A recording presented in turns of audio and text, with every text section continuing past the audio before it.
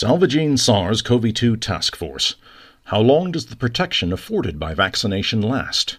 This is a vital question that can only be answered when enough time has elapsed for results to come in. There is one thing we can be certain of, however, namely that the protection afforded by vaccines does not live up to the claims made by their manufacturers.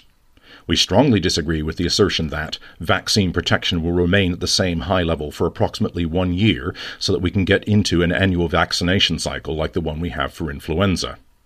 This is the reason why we set up our SARS-CoV-2 Antibody Profile Monitoring for premium clients at the start of this year, measuring levels of SARS-CoV-2 antibodies as well as T helper cells specific to SARS-CoV-2 and thereby covering both pillars of the immune response.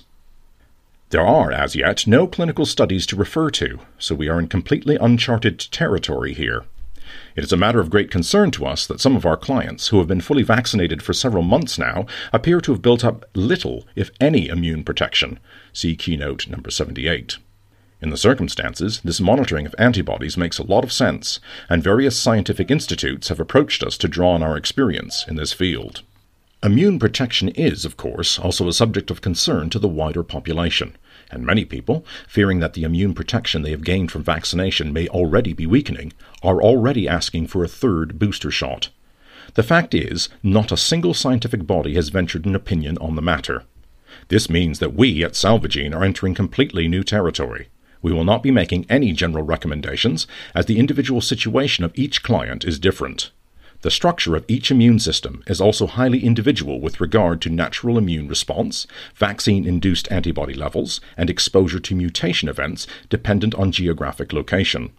We will therefore only make recommendations about booster jabs or next-generation vaccines tailored to the individual client. We believe that it is simply impossible to devise a vaccination scheme in which the intervals specified are valid for everyone. This simply makes no sense. Consequently, a universal recommendation is completely out of the question. We have also gained insight into the workings of the T cells. First indications are that they prevent severe infections, but not to the extent that has now been claimed in various scientific publications. Furthermore, we also have to consider the special needs of so-called low responders or non-responders to the vaccines among our own clientele. We have to assume that such cases are more frequent than has been surmised so far. Low responders and non-responders are individuals who have acquired minimal or zero immune protection through vaccination. Among our clientele, we also have non-vaccinated COVID-19 survivors, of whom around 25% have not built up any protection at all. This is a significant difference compared to measles, for example. The immunity of those who have recovered and those who have been vaccinated clearly decreases, and the curve falls away dramatically after about 3 months. The idea that there are people who cannot become infected has been absolutely refuted. Most people who have not been vaccinated will probably become infected at some point, but whether they end up as symptomatic or asymptomatic cases is another question. This is essentially what characterizes respiratory viruses in contrast to HIV, for example. There are people who are immune to the AIDS virus due to certain genetic polymorphisms, which, by the way, we also measure as standard for our premium clients. This is not the case with the novel coronavirus, unlike the Spanish flu, with which it is repeatedly compared. It has to be emphasized that the history of SARS-CoV-2 so far clearly points to each successive mutation event being more infectious and/or more dangerous. The current prognosis of our Salvagene task force still holds true. The pandemic is going to persist for a very long time, and the prospect that the virus will be with us forever is becoming more and more likely. This is because recovered and vaccinated individuals can still be carriers of SARS-CoV-2, and because the virus is mutation-prone. There is also the potential for the animal kingdom to act as a reservoir for the disease. It is not yet known which animals can become infected with SARS-CoV-2 and spread the virus. From the case of the mink farms in Denmark, which we reported on in great detail a year ago, there are now very alarming statistics on how dangerous it is when animals also become infected. If we assume a similar regime as with influenza, bearing in mind that we only have moderate control over this less aggressive virus, then we will need to have an annual cycle of vaccination, because the previous year's vaccines are never a perfect fit for the pathogens currently in circulation. This will definitely be the case with SARS-CoV-2 as well. Every year, the death rate from influenza in a medium-sized country such as Germany is around 10,000, sometimes even higher. In the more severe influenza years, for example on the American East Coast, the intensive care units are stretched to capacity. And if we add COVID-19 to the equation, hospital systems worldwide will have to be restructured. As we mentioned in the previous keynote, the level of protection depends on the sum total of antibodies, which obviously forms part of our monitoring. The antibodies are all directed against the spike protein, but not necessarily against the same regions. Many different types of antibodies are formed, which our monitoring classifies according to their effectiveness. In the case of a second infection, antibodies can even amplify the symptoms. However, the more antibodies there are in total, the greater the probability there will be some that also protect against mutations. The crucial question here is how high the antibody titer must be to protect against infection. In professional circles, we call this the correlate of protection, a figure that is usually defined by the WHO. Hepatitis provides a precedent. When the concentration of antibodies falls below a certain value, vaccination is called for.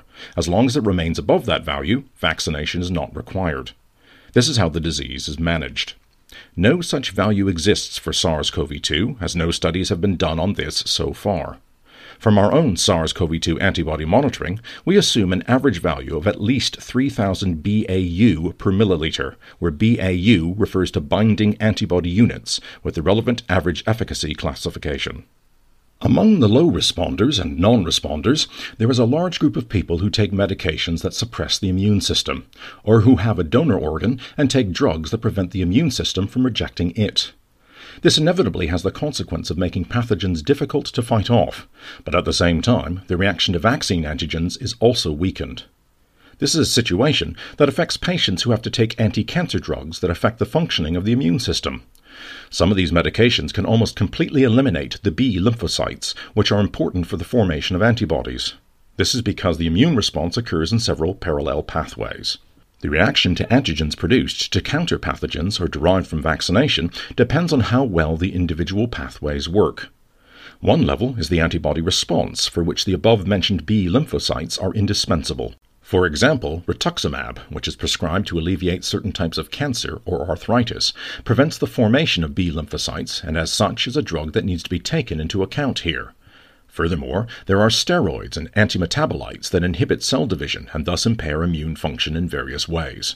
Added to which, there are the calcineurin inhibitors, such as cyclosporine and tacrolimus, which alter the T-cell response, namely that part of the immune response that may offer a certain long-term protective effect. In non-responders with rheumatic diseases, their treatment usually involves a smaller number of immunosuppressive drugs. The dosage and effect are therefore less significant than with immunosuppression in organ transplant recipients or certain tumor patients. Nevertheless, a reduced effect is also to be expected here. The same applies to allergy sufferers who occasionally take antihistamines or use sprays and creams containing cortisone. There is definitely a reduced effect here, though by no means as drastic. We have already observed this with our premium clients in the analysis of their antibodies. In answer to the question of whether there is at least a T-cellular immunity in the case of a poor antibody response, we have evidence to support this, but not nearly as definitively as has been suggested in scientific publications over recent months. There have been indications that some immunity is gained, but at a far lower level than assumed. In our opinion, T-cells offer virtually no protection against actual infection, but they do make a severe course of disease less likely. In our previous keynote, we already mentioned that we were working to build up T-cell-specific immune response alongside antibodies. This development is eagerly awaited. The question of whether mRNA or vector-based vaccines are preferable for the low responder groups arises regardless of the reasons for their immune system deficiency.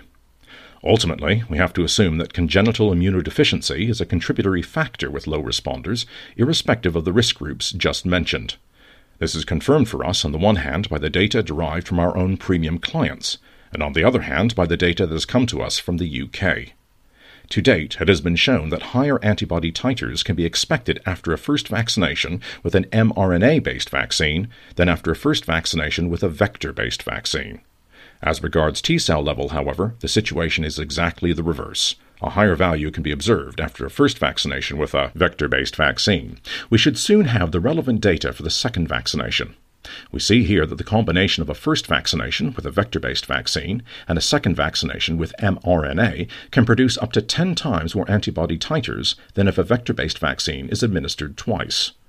As far as T-cells are concerned, the combination of both principles also seems to be very effective, and that is why the best strategy for booster vaccinations has to be clarified with some degree of urgency.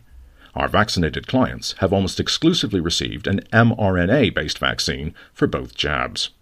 Regarding the question of how a program of booster vaccinations might look, there are a couple of options available. On the one hand, a next-generation mRNA vaccine, which also increases T-cell stimulation. And on the other hand, depending on the results in those affected, it may be possible to switch to a vector-based vaccine for the booster. In conclusion, we can say that individualized vaccination schedules should be the optimal route to go down.